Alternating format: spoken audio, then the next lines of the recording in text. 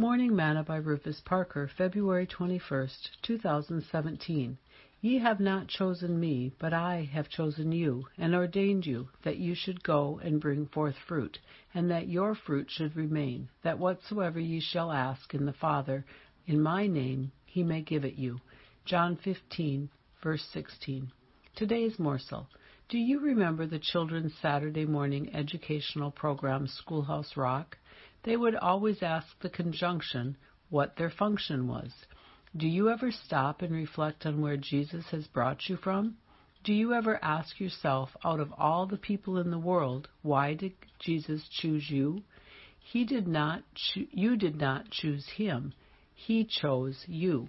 The same way that he chose his apostles, the same way that he chose Abraham, Isaac, Jacob, David, Samuel, and the apostle Paul. He chose you, and he chose me. When God chooses us, I believe it is for a special purpose.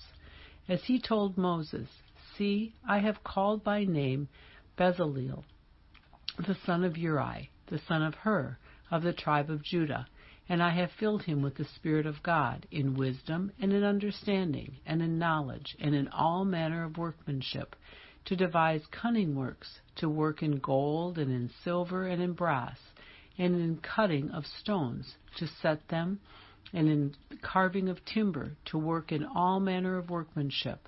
And I, behold, I have given with him Aholiab, the son of Ishsamach, of the tribe of Dan. And in the hearts of all that are wise-hearted I have put wisdom, that they may make all that I have commanded thee." Exodus 31, verses 2 through 6. So, just what is your function for which he has chosen you? Ask him, and he will let you know. Sing, "He chose me, he chose me, out of all the people in this world. He chose me, and he can use me till he uses me up." Thought for today. What's your function?